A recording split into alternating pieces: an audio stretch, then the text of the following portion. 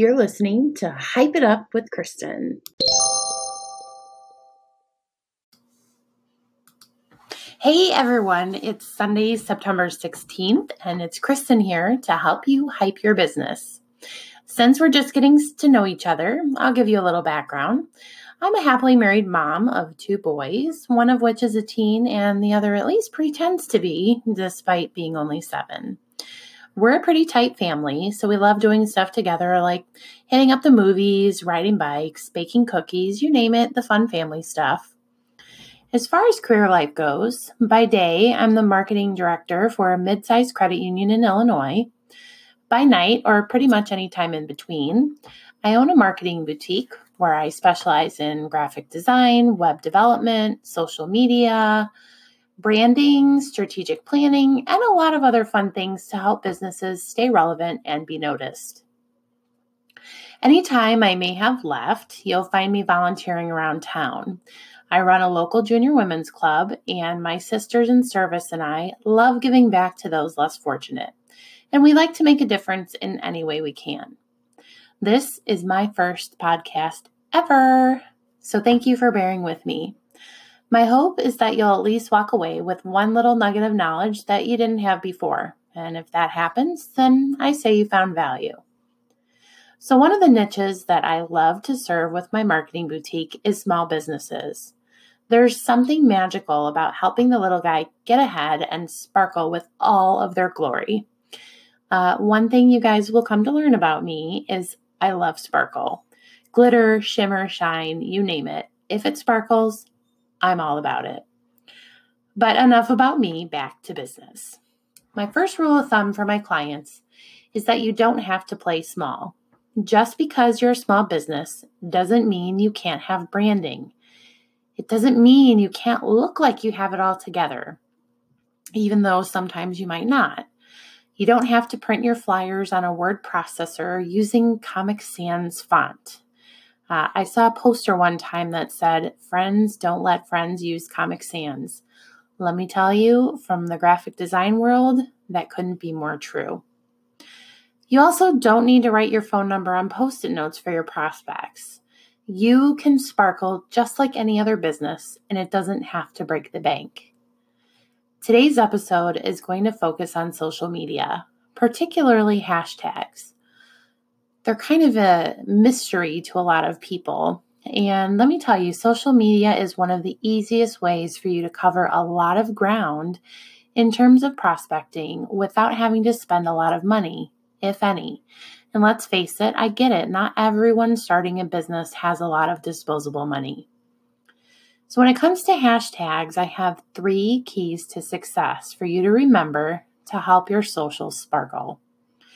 They're easy to remember if you just think of the 3 R's: relevant, reasonable, repeatable. So let's dive right in. First and foremost, you may be wondering, what the heck is a hashtag? A hashtag is literally a hash symbol, or the pound sign for those of you like me that remember those days, followed by a word or a short series of words that tie to a particular topic. When a hashtag is used, it creates an index on social media that catalogs posts that carry the same hashtag. And this is often what leads to trending topics, if you've heard that before. So this is where the first R comes in, relevant or relevance. I've seen people use trending hashtags in posts that have nothing to do with their business posts simply to drive traffic. Guys, this is a surefire way to lose followers quick. Get creative with your tags to generate interest in your product or service. Who's your audience? Can you tie them in somehow? One of my clients sells adorable boutique clothing for kids. She uses the hashtag KidsOfIG for Instagram or KidsOfFB for Facebook to drive interest. If people have kids, this is totally relevant. Consistency is too. If you create something unique for your business, make sure you use it on a regular basis. This will really help build your social index. If you create a unique hashtag each time you create a post, it'll never get the traction that you need to really drive followers. Okay, our next R is reasonable.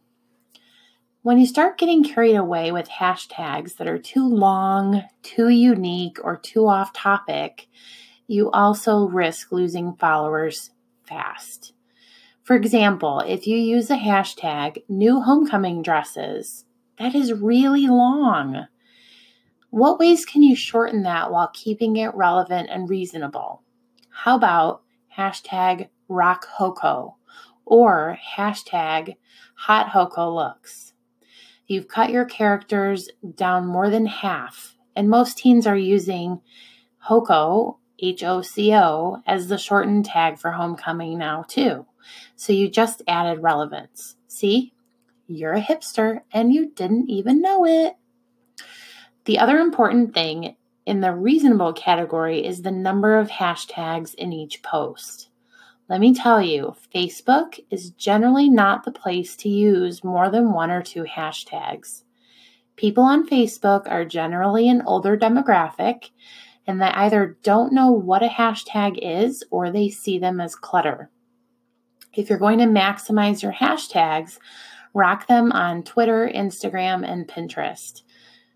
On Instagram, the sky is the limit, and people are used to them in those arenas. Just keep in mind consistency and, again, relevance. One last tip for reasonable is to double check that by smushing words together to form a hashtag, you aren't inadvertently creating a word somewhere in the middle that is offensive, derogatory, so on and so forth. It's happened to some of the biggest corporations out there, and it is quite embarrassing for your brand. Okay, we are almost to the end. If you're still with me, God bless you. No, seriously, if you're still with me, I hope you're finding this information helpful. We're going to wrap up our talk on hashtags with the final R, repeatable. Just like your mom taught you when you were a kid, sharing is caring, and nothing makes your social sparkle more than sharing. If you create a hashtag that is relevant and reasonable, and you use it consistently, other people will want to use it too.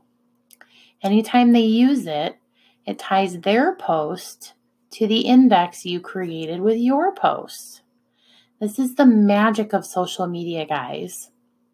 People don't want to be sold to on social. They want you to speak to them and show them things that are relevant to them, that lets them feel like you're hearing them and you're in tune with what's going on in their lives. They want things to be reasonable, not disruptive. And if you do this, they'll spread that social glitter everywhere and tell their friends. Now, I could go on, but it's time that I jump off my little soapbox and start getting my little guy ready for bed. In the meantime, I hope you enjoyed our first talk.